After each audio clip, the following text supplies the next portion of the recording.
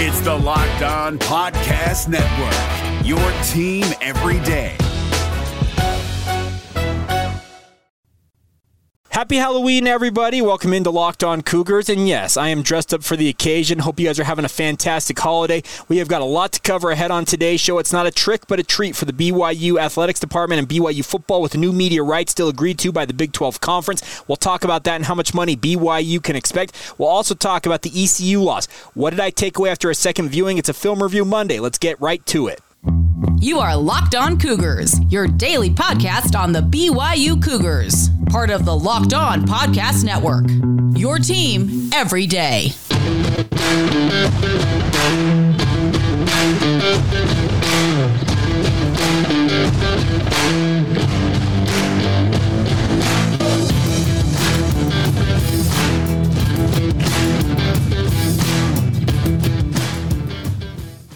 What is up, everybody? I'm Jake Hatch, your host here on Locked On Cougars, your resident BYU insider. Thank you for making Locked On Cougars your first listen of the day. And folks, there was no way I was wearing that getup for the entirety of the recording of this podcast. Now, I can promise you this. If you do see me out and about tonight trick-or-treating with my kids, I will be wearing that outfit. I promised my kids I would wear it. I figured, you know what? Let's have some fun with the introduction on today's show. But nonetheless, a big thank you for joining us right here on Locked On Cougars. Once again, we are your only daily podcast focused on the BYU Cougars. The goal here, simply stated, is to make you guys the smartest BYU fans in the room. I didn't decide to do two different costumes, I guess, on today's show. State Farm gave me the forever costume here. You can see this right here. Nice little State Farm patch. If you happen to be tuned in on YouTube, you can see that. And what I'm talking about with the introduction, if you're listening to this in a regular podcast format, you missed out on maybe the best costume I have in my arsenal. And I don't have a ton of them, but it is one of those inflatable T-Rex costumes. So if you're listening to this on the Apple Podcast, Spotify, Stitcher, you guys get the drift. I'd encourage you, just at least for the intro, go and check out my getup for the intro on YouTube. You can just search out Locked On Cougars on YouTube, and decided to have some fun. My wife is the one that had the idea for it. So credit to Mrs. Hatch for the idea. But on to business here. A huge treat coming in the way of a new media rights deal from the Big 12 for BYU and the other members of the Big 12 Conference. Broke yesterday morning, Sunday morning. The Sports Business Journal put out that the Big 12 had come to a new 6-year agreement with ESPN and Fox that is going to be a grand total of $2.3 billion over the life of the deal. Roughly just about $2.3 billion. That's almost an average of $380 million per year, according to SBJ. And the big deal will take effect after the Big 12's current media rights agreement expires after the end of the 2024-2025 season. Obviously, at the end of that, both Texas and Oklahoma are bound for the SEC. BYU will already have been a member for 2 years. So this is a huge deal if you're BYU, my friends. The biggest thing for BYU is that this is going to mean the Cougars are looking at a minimum, this is just a minimum, of $31.6 million annually under the negotiated TV rights with this. Now, that does not factor in college football playoff payouts, which are still to be negotiated because we're expecting an expanded playoff. Well, actually, no, we're not expecting. We've already got that. It's just a matter of when it's implemented. And also NCAA revenue, meaning like tournament shares from the NCAA men's basketball tournament, women's basketball tournament, and other NCAA tournaments. So the biggest thing is Dennis Dodd from CBS Sports is saying that the new look Big 12 could be looking at the new Big 12 could be looking at north of $50 million when all is said and done. I would obviously temper that a little bit and say, okay, 31.6 is a great number. I would say if you're anywhere between $45 and $50 million, that's a huge windfall that BYU, frankly, has never seen in their history. Think about this. If you believe any of the rumors about BYU and their highest number in terms of their media rights deals with ESPN during their independent era, the highest I've heard, some people have postulated it could be worth as much as $20 million. People that I trust say it's much closer to around $10 million is what BYU is getting from ESPN for its media rights each year in their exclusive rights deal with ESPN. But $31 million, that's 3 times that number. And if you're going to expand that even further and get us up to $50 million, that's a fantastic number. And the bigger thing about this also is that the SBJ says that the conference likes the idea that the shorter 6-year deal that runs through the end of 2031 2030-2031 academic year. So it'd be 2030-2031 academic year. When that ends, the Big 12 will go back to market ahead of both the SEC, whose deal with ESPN goes through 2034, and the ACC, whose deal with ESPN goes through 2036. So the Big 12, in many ways, is going to have an opportunity to prove itself on a national stage with this new shiny new media rights deal through the early part of the next decade, and then go right back to market and maybe reset the market ahead of the SEC, the ACC. They're going to get an opportunity to essentially set the number, kind of the benchmark, if you will, for future media rights deals beyond that. So it's a fantastic deal, all things considered, I think, for BYU. And the bigger thing is Brett Yormark. I said this a couple weeks ago when there were rumors out there that he may get a deal done. He was talking about getting a deal done. This is a man of action. That's the biggest thing about this. This is a deal that Brett Yormark, he's not messing around. George Kliavkoff is over there spouting off all kinds of nonsense, it feels like, from the Pac-12 side of things, saying that, well, we're looking at things and we haven't decided if we're going to go fishing in that pond yet. The biggest thing for the Big 12 now is they've got stability on their side. This conference is set up to have stability for the foreseeable future. And does that mean things are always going to be hunky-dory and things are going to hold together? Well, you can't ever necessarily say that, but the fact that these schools all have signed off on this a full 16 months before the exclusive negotiating rights window is actually supposed to open means that they felt like, okay, this is a fantastic deal. Let's get it done, move on, and have it locked in. This means that the Big 12, for all intents and purposes, is set, and they're going to be very, very stable for the better part of this decade and early on into next decade. Meanwhile, other conferences, like the Pac-12, there's still going to be question marks about them. Now, what will the Pac-12's rights deal look like? Who knows? But the bigger thing is there's also a clause in this, a quote, a pro rata clause is expected to be included in the Big 12 extension with its network partners, multiple conference sources told The Athletics, which would aid the conference if it pursues additional members. What a pro rata clause is that if you add new members to the conference, whether it's 2, 4, 6, 8, however many you add, each one of those members gets the going rate in your clause, and it's added on to your conference's media rights. So in essence, $31.6 million going to whichever school joins the Big 12, plus the extended payouts from the other side of that with regards to the the college football playoff rights, which for all intents and purposes are ESPN, because ESPN controls that. Then also the NCAA payouts. That would all go into the pot if you were to get more schools to come into the conference. But at this point, I don't think the Big 12 has to necessarily worry about expanding to stabilize themselves. They have stabilized themselves with what they've got right now. Could a school or schools like Arizona, Colorado, and Utah decide, you know what, we're not necessarily so comfortable with what's going on in the Pac-12 and decide they want to jump ship? Sure. But the bigger thing is I think this is a massive, massive strike against the Pac-12 with all their bluster over on one side and saying, well, we're looking at a big deal. Rumors out there that they're going to get a big number. Well, guess what? The Big 12, they've got the money. They've got this locked in. The Pac-12 can kind of bluster and say, well, we're looking potentially at this, and we're looking at that maybe, and this could happen, and that could happen. Meanwhile, the Big 12 and Brett Yormark on the other side are like, well, you guys can talk all you want. We walk the walk. You guys are talking the talk. We got the deal done. We are locked in here. Now, obviously, could the Big 12 number help the Pac-12 potentially get more money?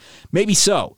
But the stable format of what the Big 12 is going to be, I think this is a big deal just to help the Big 12 just move forward here, know what they've got, and now they can focus on improving their overall product. Meanwhile, I think the Pac-12, honestly, if you're continuing to think that the Pac-12 is settled and everything's going to be hunky-dory with the Pac-12, then what is Oregon and Washington reportedly having their lawyers meet with other lawyers of the Big Ten about? I've got that question. So it's going to be very, very interesting to see where everything goes. But I think the biggest news is that BYU, they're going to have more money coming into their coffers than they ever have. Speaking of their athletics department, how would they parse that out? Will the vast majority of it, once again, go to the football program as it should? I sure hope so. This should be a new era of BYU. There was eras past. I know this for a fact. I know of two guys that BYU had approached to become assistant football coaches on BYU's staff. This goes back through the era of independence. And both times, the programs that they were at said, okay, what's the number BYU's offering you? They gave them the number. They said, yeah, we'll match that and we'll give you a little bit more on the top just to make sure you stay put. BYU couldn't compete salary-wise for a lot of the time they've been an independent member. They've done a decent job, I feel like, investing in this program. But now if you're looking at $50 plus million coming into the athletic department. The salary concerns about in terms of both attracting new talent, coaching talent to BYU, and also retaining that talent when it's being poached by other programs potentially, that should never be a conversation anymore for the BYU athletic department. You should be able to go out there and say, okay, how much are they offering you? We'll match that. That should never be an issue for BYU moving forward here. Now, okay, if a Big Ten or an SEC school, if those numbers are truly as high as we're hearing they could be for these programs, that could obviously throw a wrinkle in it. But those are really the two conferences I would be worried about if you're BYU in terms of, okay, how much are they offering you? Okay, that you need to take that number, and we wish you well. But outside of that, there should never be any more a Pac-12 or what would be a Pac-10, I guess, school or an ACC school, etc., coming to a BYU assistant saying, we want you to come coach here. If they want to leave, they want to leave. Sure, you can only do so much. But if it's a compensation thing, this should never be an issue for BYU moving forward. They should be able to hire as much staff as they need. They should be able to get the right type of facilities in place for BYU. This is a whole new era for BYU. And as I said in the end part of my postcast on Friday night, is that with unprecedented contracts and unprecedented cash flowing into the BYU athletic department, they're going to come with it unprecedented expectations and unprecedented just overall issues you've never experienced before. So it's a whole new era that BYU has to navigate here, and obviously the football program stumbling into this as it is right now. I know there's not a whole lot of warm, fuzzy feelings right now about the Cougars on the football side of things, but the hope is they will continue to improve out there on the football field, and that will benefit the Cougars in the long run when it comes to getting this money in there. And hopefully it can be redistributed and reinvested in such a way that BYU becomes a player in the Big 12. Do I think they're a player right away? Well, I thought so, but going into this season, I thought that was the case. But the way this season's playing out, sure looks like it's going to take BYU some extra time, it feels like, to get necessarily to competing at the level of all the rest of the Big 12. But I think this is a huge deal. We've said it before, I'll say it again, is that he who has the most money in football anymore, you're going to be more competitive. I know that BYU for many years was, we do more with less. Okay, great. I love that, but that was more of the fact of the matter is you didn't have the resources that other programs you were trying to compete on the same level with had. Now you're going to have that. How will you do with that? And that's the big question. So I'd like to ask you guys, I'm going to posit a question to you. Where do you think BYU needs to reinvest this money? Now, it's also acknowledged this money's not coming into BYU's coffers, at least that $50 million mark is not coming into the coffers until 2025. The way I understand it is the final 2 years of the Big 12 deal, BYU will still be a part revenue member, so meaning about half of the payout from the Big 12. But even then, last year, they if it's 50%, if I recall correctly, there's a number around there. BYU will be looking around $20 or so million in the first 2 years. That's still massive amounts of money that BYU has never seen before in terms of an overall payout from a conference or even during their independent era. So BYU, you're going to have all of this money. What should BYU do with it? That is my question today to you out there in Cougar Nation. Love to hear from you guys. Put in the comments here on YouTube below the video or send them in via social media, Facebook, Instagram, or Twitter. You can send us your thoughts on that. Also, you can email the show if you want to, lockedonbyu@gmail.com. Very interested to hear your guys' take on this. But I think the overall message I've got for you guys, this is a huge treat coming into the bucket, if you will, for the BYU athletic department. They went to a house, the ESPN and Fox houses and said, knock, knock, trick or treat. And they're like, oh, here's your treat. We're going to give you guys potentially $50 million every single year. It's a huge deal, folks. It's a huge amount of money. And now it's the biggest thing is making sure BYU uses that money to their advantage and builds their programs. And I mean programs, not just football, but football, obviously the driving force, but of the basketball programs out, women's soccer, tennis, cross country, track and field, all competitive. But what can they do with even more money injected into their athletic budgets? The hope is they can continue to compete at a higher level and even more elite level in certain circumstances, even though some of them are climbed to the mountaintop figuratively in their sport. But think about having added resources at their disposal should, in theory, help those programs be more competitive as BYU moves on to a new era in the Big 12 Conference. All right, coming up here in just a minute, something I plan to do before that news dropped on Sunday morning with the Big 12 media rights, our Film Review Monday. What did I take away after rewatching that East Carolina game? A frustrating loss, but I do have a lot of good things I feel like I have to say about that. We'll get to that here momentarily. First, though, a word on our friends over at BetOnline. BetOnline is your number one source for all of your betting football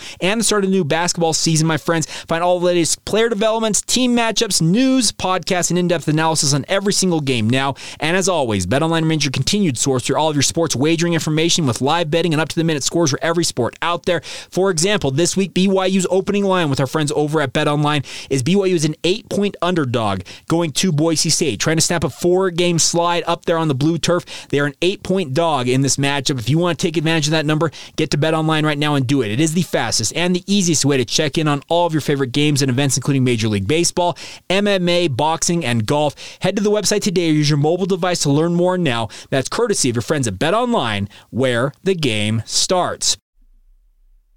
It's Kubota Orange Day. Shop the year's best selection of Kubota tractors, zero-turn mowers, and utility vehicles, including the #1 selling compact tractor in the USA. And now through June 30, get 0% APR for 84 months or up to $3,300 off select compact tractors. See the details at KubotaOrangeDays.com. Your family, your land, and your livestock deserve equipment they can count on. So find your local dealer today. That's KubotaOrangeDays.com. Want to encourage you guys to make sure you guys check out a podcast. Been around for a while, but we're trying to build them up a little bit more because it's a fantastic resource. It's called Locked On Sports Today. And the best part about this is Locked On Sports Today, it covers everything in the sports world. And I mean that seriously. It's like going to a ESPN or CBSSports.com and reading up every single article of the major headlines from each sport each day. That's what Locked On Sports Today is doing for you guys. It's got the games that matter, the biggest stories in sports. The best part is go beyond the scoreboard behind the scenes with our friends and the local experts on the Locked On Podcast Network, giving you insights and news that only Locked On can provide. Locked On Sports Today is available on this app, YouTube, and wherever you get your podcast. Would encourage you guys to make sure you check that out every single day and get caught up on everything going on in the sports world. All right, pull up my phone here. Let's talk a little bit about what to take away from BYU's game against ECU. It's a film review Monday for those of you who may be checking us out for the first time. I do this every Monday after BYU football games. I go back and rewatch the game, win or loss, and take away and share what I took away from the game after rewatching it. First thing in this is I actually came away from this game, the ECU game. I know it's a frustrating loss because the way you lost it, it's highly frustrating because you had penalties down the stretch, some questionable play calling, where was Puka Nacua, all that stuff. I know that goes all into the calculus here, but let me say this. For at least 3 quarters, and I even think for the first part of the fourth quarter, it was a winning effort from the BYU football program. That was a game that BYU played more like what we had seen from BYU early this season, and especially going back to last year. They ran the ball effectively. They mixed in play action. Jaron Hall was delivering great passes. I know he didn't have a high number in terms of the overall passing yardage in this game, but I thought that Jaron, he looked very much maybe the healthiest he's looked in a hot minute. That, in my opinion, of the 4 games BYU has lost in a row here, that game, to me, was the most competitive and the one that BYU probably should have won the most, if you were to ask me. I actually came away very, very encouraged by BYU's effort in this game. Now, did the defense struggle? Absolutely they did. They didn't have their finest performance, but it was a better performance. That was the thing, is the BYU defense was competing. It felt like at times against Liberty, they were just, what, we're listless out here. We're just going to do our thing.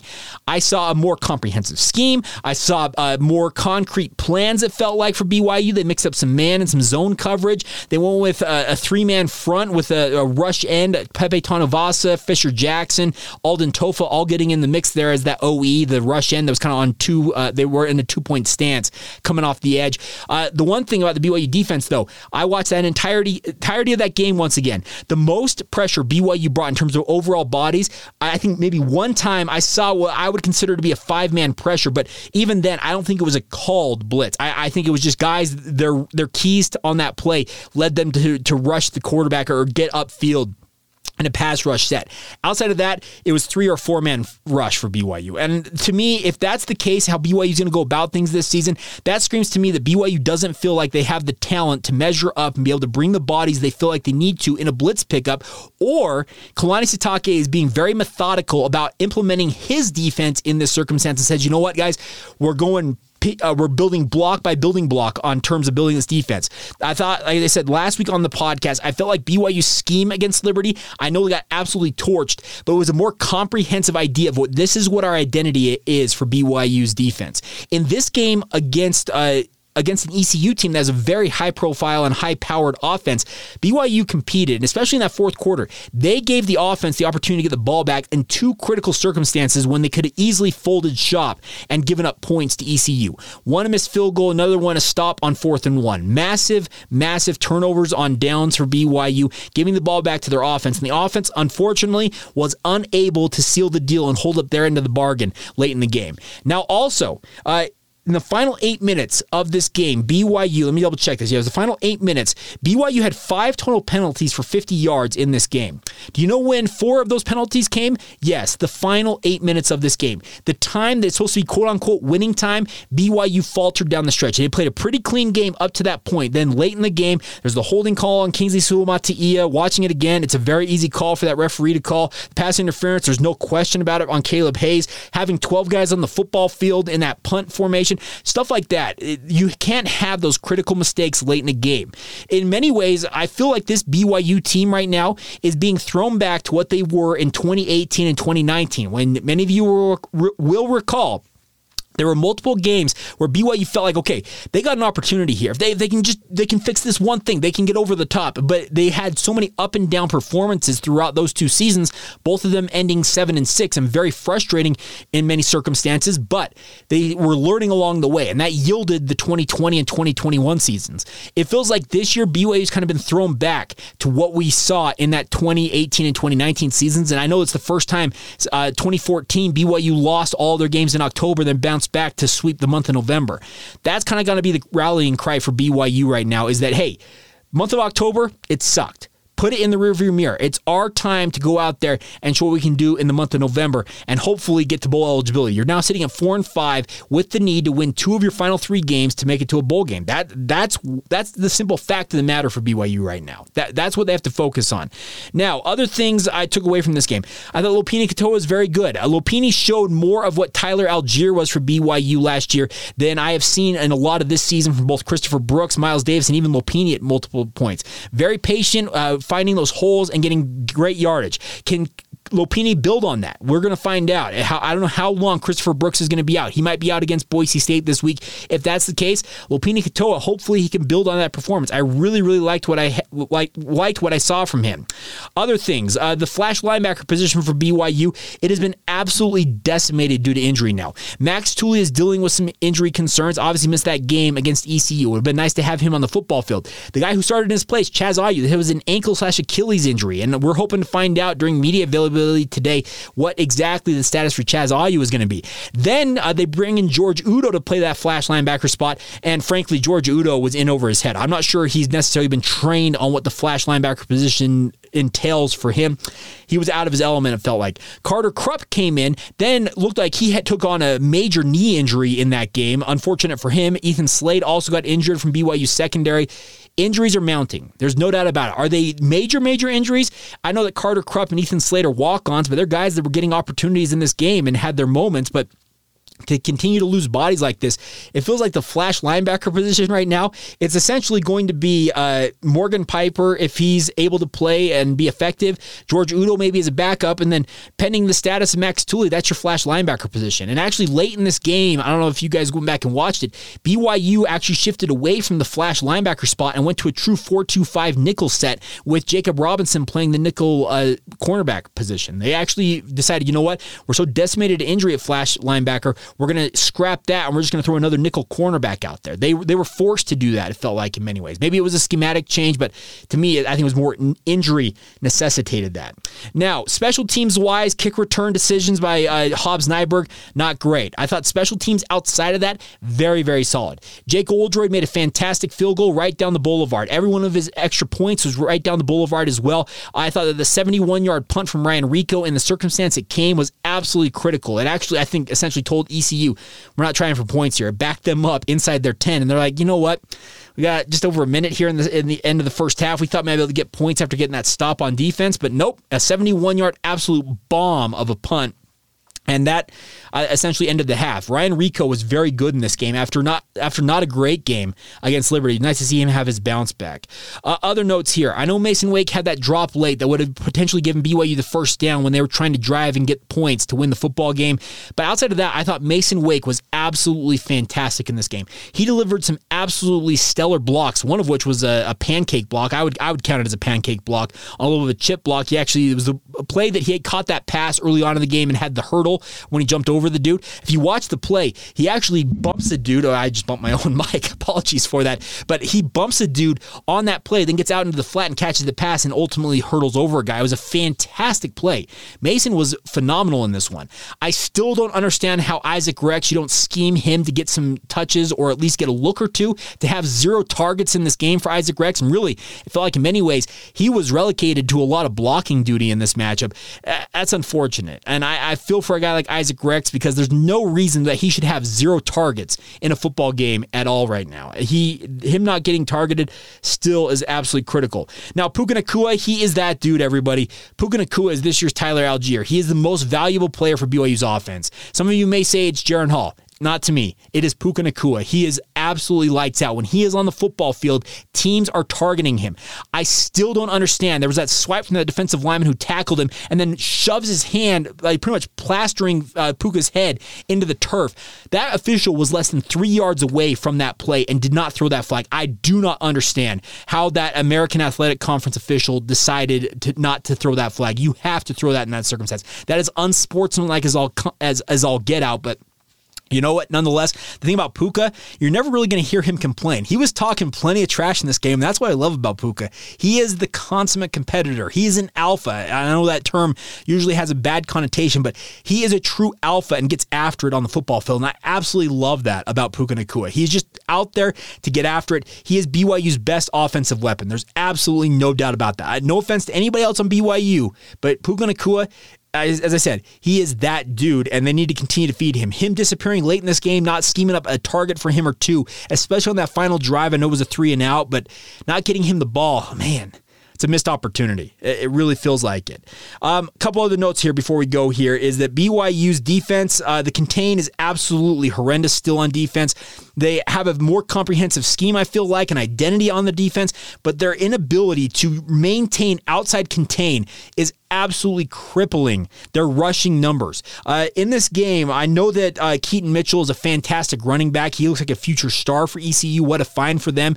But when the fact that I think he had 19 carries in this game, and when almost, I think it was 9 of 19. It might have been 9 of 18. So if it's just a shade under 50% or at 50% of his runs were 10 yards or longer, that number is just absolutely crippling to BYU's chances in these games. And that's the thing about this. You got to be able to contain. And I'm not singling out anybody. I saw guys like Keenan Peely. I saw Pepe Tanuvasa. I saw Ben Bywater get out of alignment. I saw multiple guys. George Udo at one point. I can go down this list. Multiple guys are getting, their eyes are failing them in terms of their run recognition. They're getting sucked inside, and all of a sudden that running back bounces it to the outside, and they have given up the outside leverage they had on that play, and all of a sudden Keaton Mitchell's off to the races. That stuff is kind of the next step for BYU to correct. There were some poor tackling in this game, but not as much as previous games. I'm seeing, and I know that it's too little too late because BYU is trying to salvage kind of a train wreck right now in terms of their overall season, but I'm seeing bit by bit, this defense is starting to show minor improvements. Now, should this have been stuff that it was not an issue most of the season? You would have thought so. Let me be very clear about this. But I am seeing bit by bit, this defense is starting to understand. It's what a great defensive mind like Kalani Sitake is bringing to this.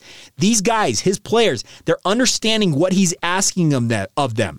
Are they executing it to the best of their ability? No, they're not. It's very, very clear that they are still a ways away from really becoming, I think, that what Kalani hopes they could be and hope that they probably would be under Elisa Tuiaki's direction, but Kalani is bit by bit building them up, and that's the hope as they continue to build piece by piece here.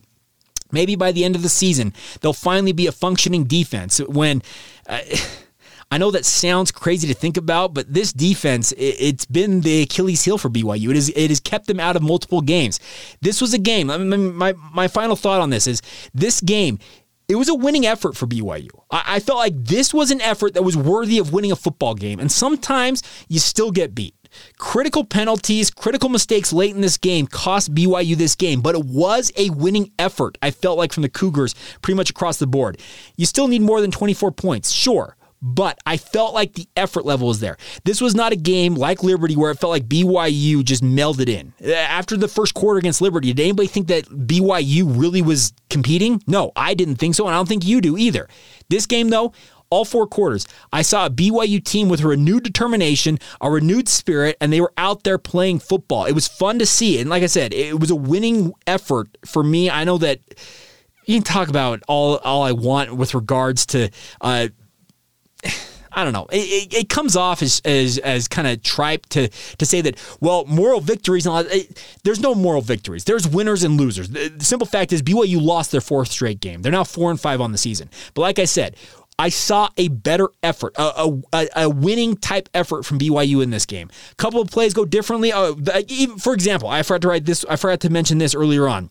The PI on Keanu Hill on the very first drive for BYU on offense. He gets absolutely ripped down in the end zone. It was also a roughing the passer call on that play. If Keanu Hill is able to haul in that touchdown pass, well, is that 28 points for BYU, and is that enough to win the football game?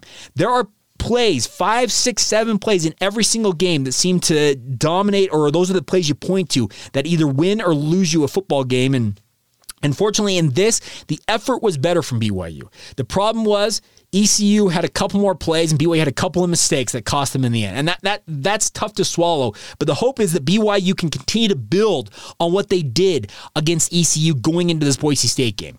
Boise State, they're a formidable team. As I mentioned in our read talking about Bet Online, BYU's an 8-point underdog. They're expected to lose by more than a touchdown according to the sports books down there in Las Vegas. But this is a team, I think BYU's starting to regain some of their swagger in a way. It's very, very minor improvements here and there, but it was a better effort overall against ECU. And that, for me, I feel like you can take some things away from that. It's no longer BYU giving up crazy plays, awful defensive effort, overall just seemingly lazy play calling, that type of stuff. That's all out the window. I know that there are questionable play calls in terms of some of the ideas that the offense had with the 2 4th down go-for-its in the 4th quarter, both of them failing for BYU. They're now, was it 5 of 20 on the season or whatever that number is? It's an abysmal number. But the effort level is there, and that is something I have not seen in a hot minute from BYU. So I guess I'll leave that there. We'll move on. We'll catch up on the weekend and all other things BYU sports here in just a moment. One quick reminder for you, though, before we do that, though, is that also with BYU going into Boise State this weekend, they are going to play their final game against the Broncos. I'm looking forward to this week. We'll look back at some of the history between the Boise State Broncos and BYU. It's been a really, really kind of a fun rivalry during the independent era, and it's kind of sad that it's coming to an end, but I know that Boise State is intent on, if they can find it at some point down the road, to continue to play BYU. They've been a very, very good partner for BYU during their independent era, and we'll spend some time this week looking at that a little bit closer, at what exactly to take away from this independent era for BYU, especially when it comes to facing off against the Boise State Broncos. All right, finish up the show next with some final notes on terms of the overall weekend for BYU sports. That's all coming up as we continue on right here on Locked On Cougars. It's Kubota Orange Day. Shop the year's best selection of Kubota tractors, zero-turn mowers, and utility vehicles, including the #1 selling compact tractor in the USA. And now through June 30, get 0% APR for 84 months or up to $3,300 off select compact tractors. See the details at KubotaOrangeDays.com. Your family, your land, and your livestock deserve equipment they can count on. So find your local dealer today. That's KubotaOrangeDays.com. Thank you once again for making Locked On Cougars your first listen of the day. Now, a couple of notes before we go real quick here on today's show is BYU women's volleyball had a fantastic showing with a 3-0 sweep of Portland at the Smith Fieldhouse Saturday afternoon. Abby Taylor had a career-high 7 aces as the 17th-ranked Cougars got the win. It's a fantastic showing for BYU on the hardwoods, if you will. They're going to head to the Bay Area this coming weekend, facing both San Francisco and Santa Clara on Thursday and Saturday, respectively. Both of those matches will be streamed streamed on the WCC network. We'll get you some more of those broadcast details as that gets a little bit closer. Also, BYU women's soccer had a huge opportunity. Santa Clara is leading the WCC in terms of the standings right now, and BYU outshot them, pretty much dominated the game they played against them on Saturday evening against the Broncos, but unfortunately were unable to find a goal and ended up settling for a 0-0 draw at Southfield. Santa Clara, if they win, I believe on Wednesday this week when they're back in action, speaking of Santa Clara, they can wrap up the WCC title. But BYU, they're closing strong here. They got 2 final matches on the road in the regular season this coming week. They're going to be at San Diego on Wednesday and then at LMU on Saturday to close out the regular season. But in terms of the home finale, you would have liked to seen BYU actually get a goal in their final home match of the season, it appears, but unfortunately falling for that 0-0 draw. Still a strong close to the season here for BYU women's soccer. They had their struggles early on, especially generating offense and that type of stuff, and well, frankly, when you don't score a goal, I guess that goes right back to not having enough offense on the field, but this is a BYU women's soccer team that is closing the season well, and that's a positive I think that Jennifer Rockwood can build on. All the RPI out there, I defer to guys like Greg Rubel and Sean Walker when it comes to looking at how BYU fares in terms of their chances of getting into the NCAA tournament. This is a team, let's remind you, that made a run to the College Cup final. They made it to the national championship match last year and ended up falling just short. But it looks like BYU will not be going postseason-less in their follow-up season. It looks like, according to the RPI and all the projections out there, that BYU will be playing in the month of November when it comes to the NCAA tournament. How deep of a run can they make? Only time will tell. They're going to have to obviously find some offense because 0-0 draws will not get it done when it comes to the NCAA tournament. But I think some positives are coming out for BYU right now in terms of their women's soccer program, and women's volleyball absolutely rolling right now. So fantastic to see this. Now, the final note I got for you guys today is that BYU men's golf is in action today and tomorrow. They're at the St. Mary's Invitational. It's taking place at the Poppy Hills Golf Course out there on the Monterey Peninsula, if I'm not mistaken, is where Poppy Hills is at. That begins this morning, speaking of Monday morning, and continues on into tomorrow. So best of luck to the men's golf team. I believe is their final their final tournament of the fall season. They're having a fantastic fall season, looking to carry that momentum into the spring season and obviously the NCAA tournament at the end of next spring, but it's looking good right now. And also, I missed this as well, the women's golf team is finishing up their fall season. They're actually down in Coral Gables, Florida at the Hurricane Invitational, the Biltmore Golf Club down there in Miami, so fantastic stuff. Great weather for both of these programs and playing some pretty good golf courses. The Biltmore I've heard of out there in Coral Gables, and I know Poppy Hills, it's one of those famed courses on that Monterey Peninsula, if I recall correctly. So really, really cool stuff for BYU men's and women's golf. So best of luck to them in both the St. Mary's Invitational and the Hurricane Invitational, respectively, for the men's and women's golf programs. All right, that'll do it for us.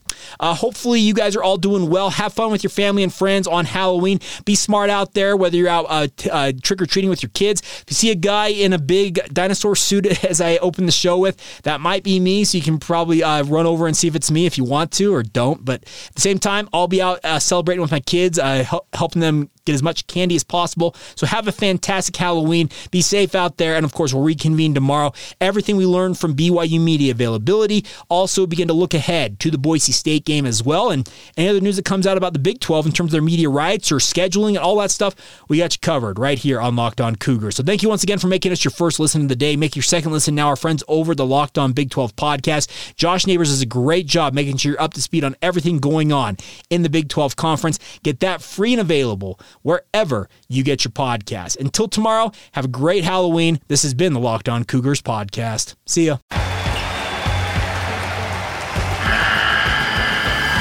The NCAA tournament is almost here, and listening to Locked On College Basketball will give you the edge you need to dominate your bracket. So don't wait. Find Locked On College Basketball on YouTube or wherever you get your podcasts. Part of the Locked On Podcast Network. Your team every day.